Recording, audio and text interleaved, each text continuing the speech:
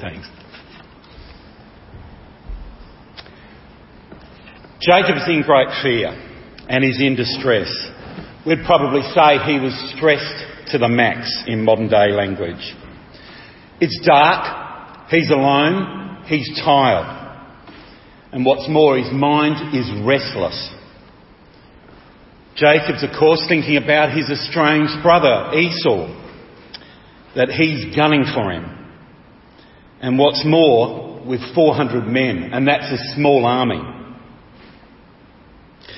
Jacob has literally got everything on the line, hasn't he? If you think it through. Everything's exposed. His wives, his children, his servants, all his possessions, and indeed his own life. And he's expecting trouble and potentially his death. He's constantly remembering that last communication he had with Esau, or heard about from Esau, that it was a death hit on him. So it's a daunting scenario that's facing Jacob today. And he's thinking of a possible way out. He's always been really self-reliant. Surely, he thinks to himself, he can come up with something. He's plotted, as Wendy read, he's plotted 2 camps to split himself into 2 camps. Perhaps he can save something through the mess that's going to come. And he's even gone down to the planning of what his family's going to say. And he's also thinking that God has specifically commanded him to return home. And he's obeying that command. And what's more, now he's praying to God to be spared by his brother. And wait, now there's an intruder. What is going on? Well, today we're examining one of the most pertinent accounts of Old Testament scripture. God is wrestling with Jacob and Jacob's subsequent transformation and change, and also his reconciliation with his brother Esau. And we can see from our readings that God reveals himself, that God brings people into relationship with himself and indeed with others, and that God is faithful and fulfills his promises. But before we get to the wrestling account, let's just do a review of the context. As James highlighted last week, Jacob's deceived and schemed his way. He's got Esau's birthright, you might recall, and also his father's primary blessing. And accordingly, Esau hated Jacob for that, and he sought revenge. Jacob's returning home, as we said, in obedience to God's command, after working for Laban. And Jacob has grown in possessions and family. And the first part of Genesis 32 that Wendy read for us reveals the plans that Jacob has put into place in preparation for meeting his long estranged brother. Verses 3 to 5, of course, which we read, describe how Jacob sends out his messengers off ahead of him and across the land of Seir in the country of Edom. And they're very, very well instructed. They're ready to roll with the instructions that Jacob has given them. And there's details about the livestock, but specifically the intent for Jacob to find favour in Esau's eyes. But the messengers don't come back with very good news, do they, for Jacob? Verse 6 tells us that Esau is on his way, he's coming, but he's coming with 400 men. And verse 7 tells us the state that Jacob's in. It's one of great fear and distress, and we shouldn't underestimate the gravity of that. It is great fear and distress. And hence he does his organisation of the 2 groups. And as we read in verse 8, Esau's hoping that at least some of his flock and his people may possibly be able to escape if Esau attacks. But then Jacob prays, doesn't he? In verses 9 to 12, Jacob prays. And there's clearly now humility in Jacob, and his prayer is straightforward, and its structure, I think, in particular, is really helpful for us. It's really noteworthy. First, Jacob prays to God, declaring who God is. The God of his fathers, Abraham and Isaac, and he recounts God's command to him that Jacob is to return home. And Jacob also recounts that he is actually obeying this command. Jacob highlights the promise of God to him, specifically that he would prosper, that God would make him prosper. Second, in verse 10, Jacob confesses that he is unworthy of all the kindness and the faithfulness that God has shown on him. And he's also counting the blessings, his blessings, so to speak, isn't he? He's acknowledging God's mercy as well upon him. And then thirdly, in verses 11 and 12, Jacob makes known his requests to God. He prays specifically for deliverance from Esau and links that into God's actual reasons, God's divine promise and plan. He's holding on to God's promises. Now, if you think about that, that's a pretty sound model for prayer, isn't it? If we, firstly, one, to praise God for who he is, his character, who he actually is, our love for God and his precepts, his commands and his ways. And secondly, we're to confess that we are unworthy and praise and thank God for his countless mercies to us, and to be grateful for the many blessings that he gives, he bestows upon us. I think in contemporary Australia we often take so much for granted, don't we? We really do take a lot of the things in our life as pretty much as the norm, but we really should be thankful and grateful. And thirdly, we are to make known our request to God and with awareness of God's promises. By the way, after the prayer, Jacob still continues with his preparations. There's still some doubt in Jacob, and we can see that in some of the things that he does.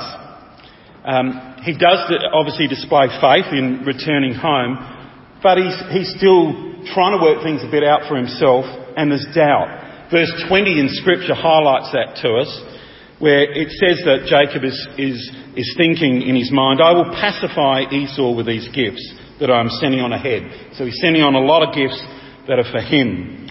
And then later, when I see him, perhaps he, that is Esau, will receive me. It's a perhaps. So he's got doubt there.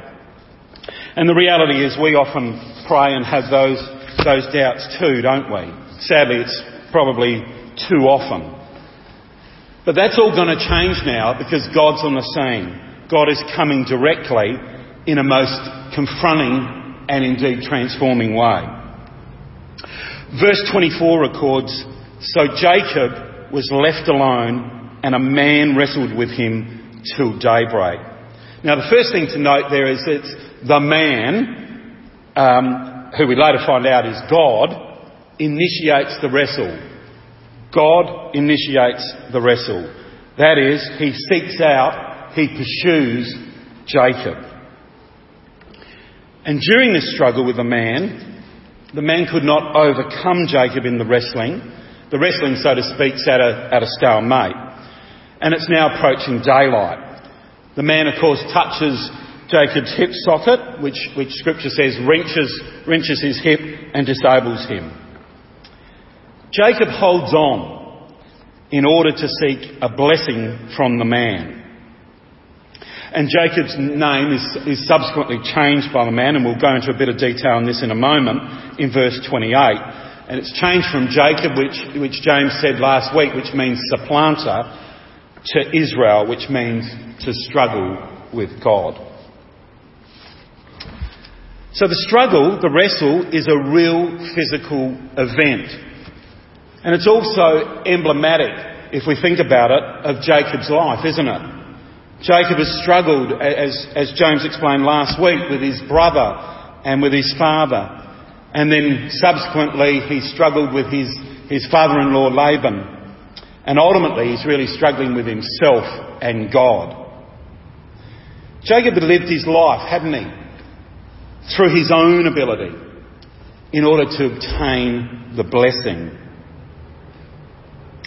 But in this wrestling with God, Jacob is really desperate, truly desperate. If you think about it, when his hip is touched, and it's damaged, and it's permanently damaged, he can't physically defend himself now against Esau. In fact, he can't even run away. So he's totally exposed. There's no kind of trick out there now. There's no self-reliance that Jacob can do. He's now not only defeated with the hip because of he's not only defeated as in the wrestling match, so to speak, but there's just no escape position for Jacob. But simultaneously, it's really relevant to note that Jacob now knows upon that touch with whom he's wrestling. He knows it's God that he's wrestling, because that simple touch has disabled him, and he sees that supernatural power. He understands that it's by God's mercy that he's not killed in that wrestle. And it's really helpful here to just briefly touch on Hosea 12:4. It gives us a bit more information, albeit brief, about the encounter. Hosea records Jacob's sheer desperation. We often think of Jacob hanging on there, and it truly is with grit and determination. But it's also, as Hosea tells us, with absolute weeping and begging for God's favour. Hosea 12:4 says that. Jacob's finished and broken. He's both physically, he's broken, and also in his self-reliance. And he now hangs on to purely the Lord. In verse 26 of Genesis 32, Jacob actually says, "I will not let you go," this is to God, the man, "unless you bless me." Jacob is now fully trusting God, isn't he? He's fully dependent on God. There's nothing else that can come into play here. It reminds me of Hebrews 11:6, and without faith it is impossible to please God, because anyone who comes to him must believe that he exists and that he rewards those who earnestly seek him. The way Jacob's prevailed in this struggle with God, is by knowing that he's unable to defeat God. And he surrenders, that is, he submits to God. In effect, the blessing he's got is surrendering to God. And the blessing that he's got could not be more stark, could it? Could not be more stark in contrast to how he's previously attempted to work his way to obtain it. So God wrestles with Jacob, and Jacob ends up hanging on and is then blessed by God. And in verse 30, Jacob actually names the place where this wrestle occurs Peniel, because I saw God face to face, and yet my life was spared. So the man in the account is obviously God. It's a theophany, if you want to use that term, or a Christophany, a pre-incarnate appearance of Jesus Christ. And it's a bit like what Abraham experienced, and I think James touched on that earlier with Genesis 18. And God wrestles with us, doesn't he? One obvious and primary way, and we actually touched on it in one of the songs today, is through Scripture. And Scripture should challenge and confront us, as well as give us great peace and hope. But God wrestles with us in Scripture, because he seeks for us to focus on him. Do we understand God and his ways? Are we living our life for him? When Desi and I were in the US, we had a lovely, godly man and an outstanding teacher. And he would often exhort the students by just saying so often of the essential need to wrestle with the text. He would almost say he commanded almost, you've got to wrestle with the text, because such wrestling is really to how to understand more about God and who he is. And I suppose we could say try to plumb the depths of God's riches. So that requires you to think, to work, to be in relationship. But sadly, too often we skim over the surface, don't we? We can read a text and kind of just flick through it and really not study it, or really not soak it in, and certainly not wrestle with it. But it is in that wrestling with Scripture that we can truly know God.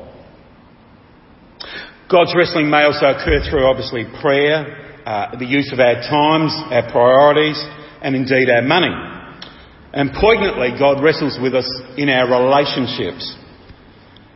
God uses relationships, including those here in our church, to help change and mature us, to help transform us and indeed others into Christ-likeness for his glory. It's all too easy though, isn't it, to just kind of ignore, or if it's going a bit tough with certain relationships, to just kind of avoid those relationships. It might be too confronting, or the person's maybe too different. It's all too hard kind of thing. But the problem is with that is that's the way of the world. That's not the Christ-like way. We're commanded to be serious, for example, about rejoicing with those who rejoice, or weeping with those who weep, in Romans 12:15, or to encourage each other daily indeed, so that none of you may be hardened by sin's deceitfulness. That's Hebrews 3. And God meets you and me, like Jacob, and this can include when we are alone, when we are in anguish, when we are in anxiety, uncertainty, or indeed in fear.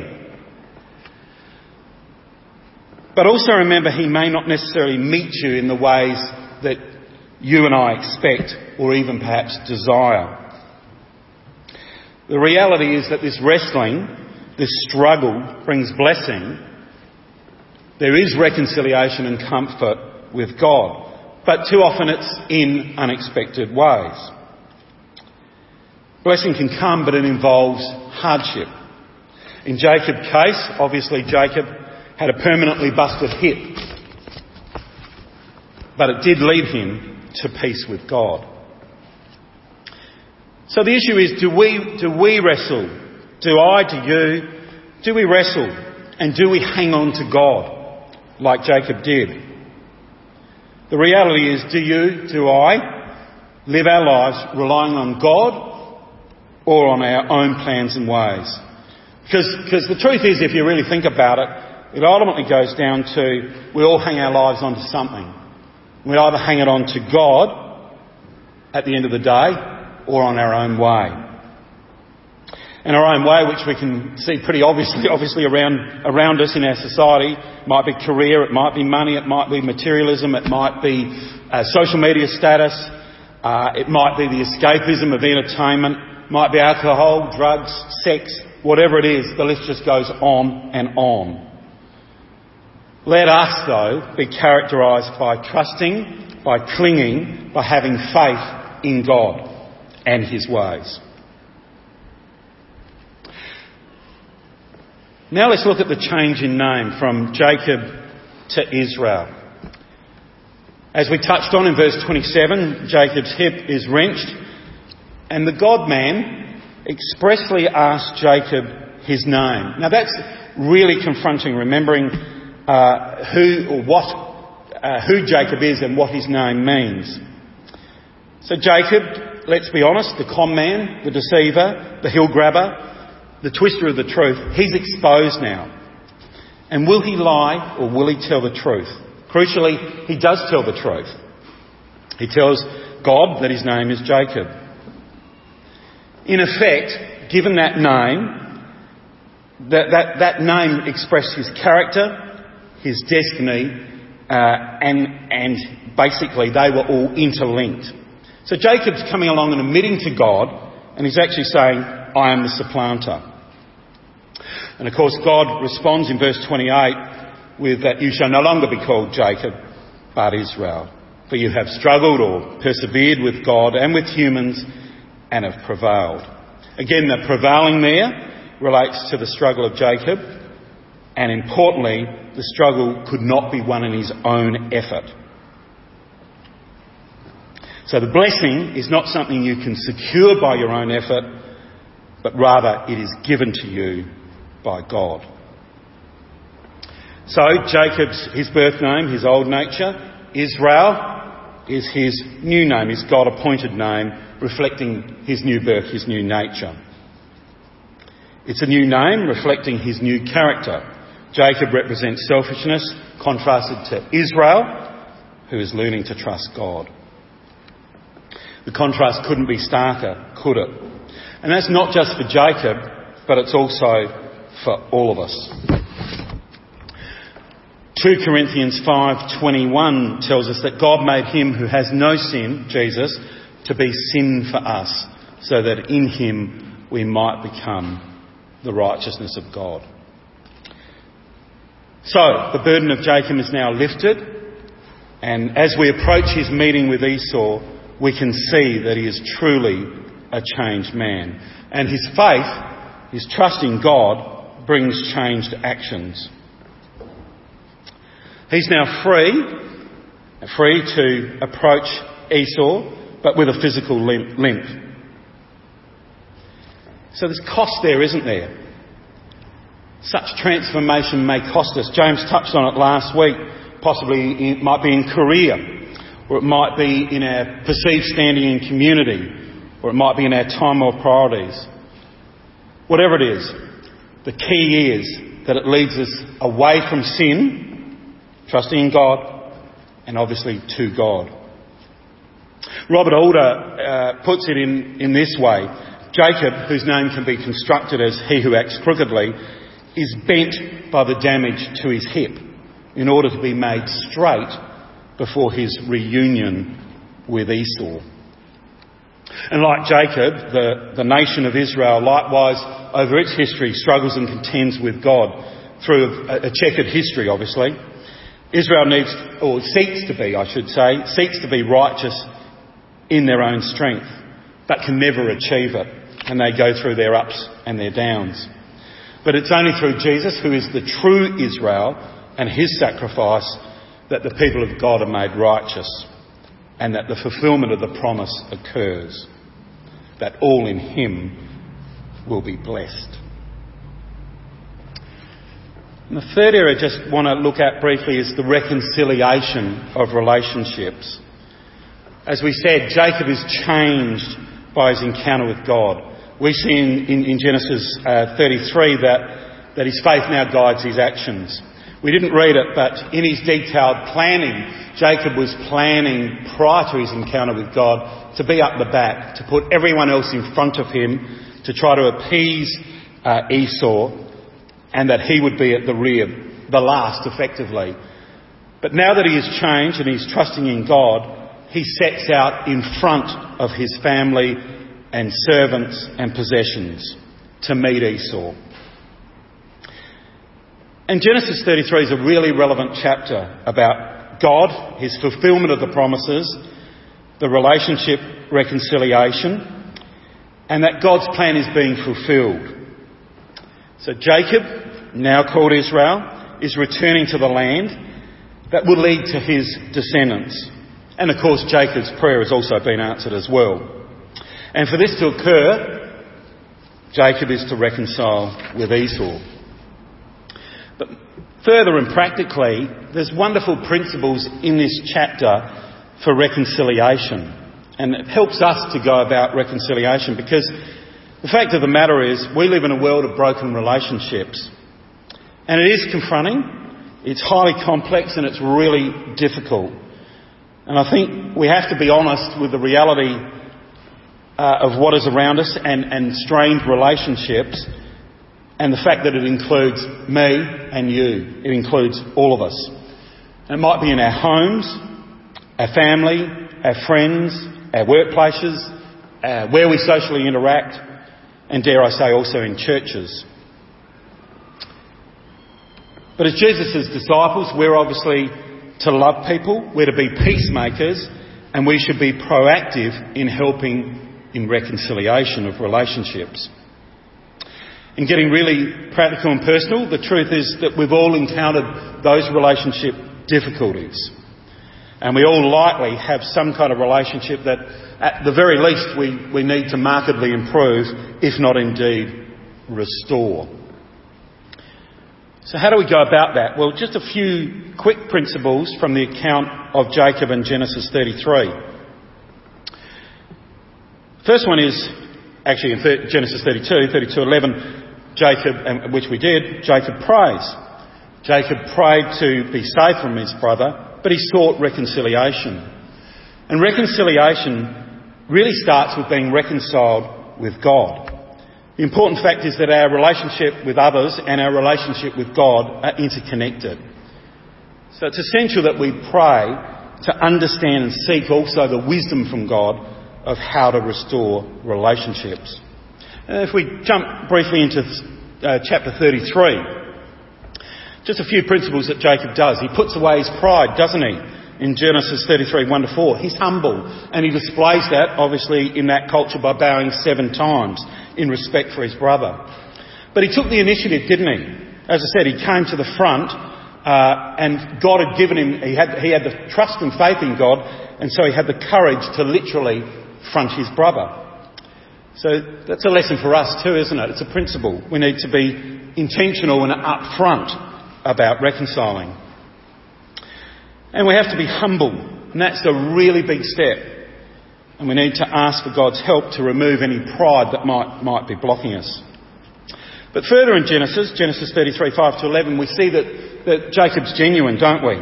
He specifically acknowledges God's provision rather than his own making with regard to his family and his flocks and his herd. Jacob was a schemer, as we heard about last week, and he was always trying to get more. That's basically how he was characterised. But now, the contrast couldn't be starker again. He's generous, incredibly generous with those gifts that he's giving to his brother. Some commentators have tried to give a modern day price on that, and it wasn't like a few $1,000s. It was hundreds of thousands of dollars that he was giving his brother. He's also kind. He's also respectful, and he's submissive and it's really interesting his words that he uses. The words that he uses and how he refers to his brother all reflect a humility and a respect.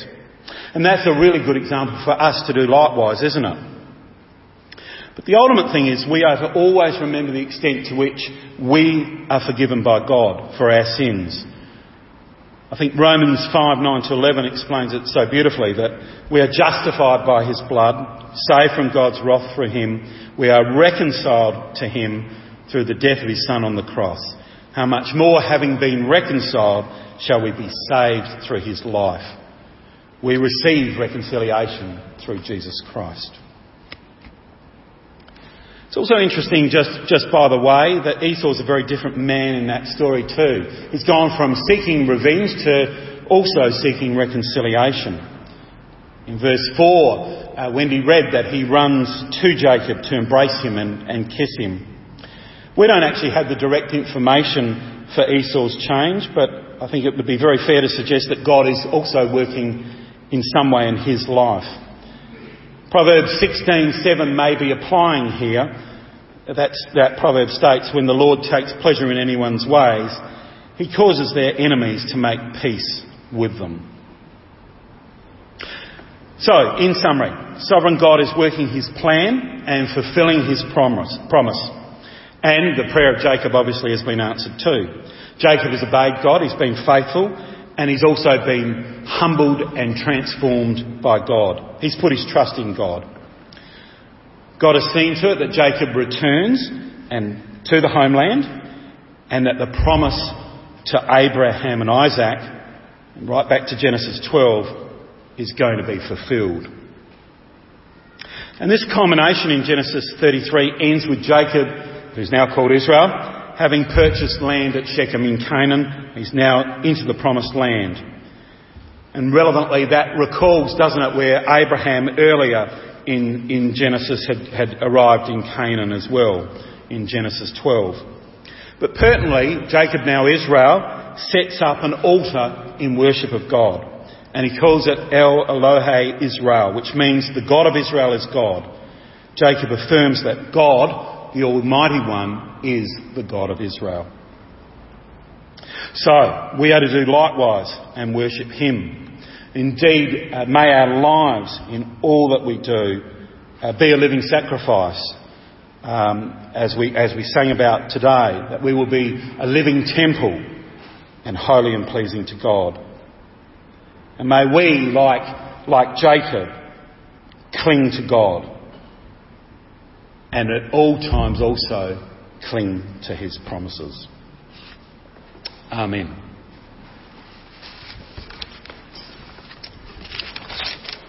Our final hymn is 416, The Covenant God, the one that we have been learning. So hymn number 416. covenant father, I should say. Let's stand together and sing.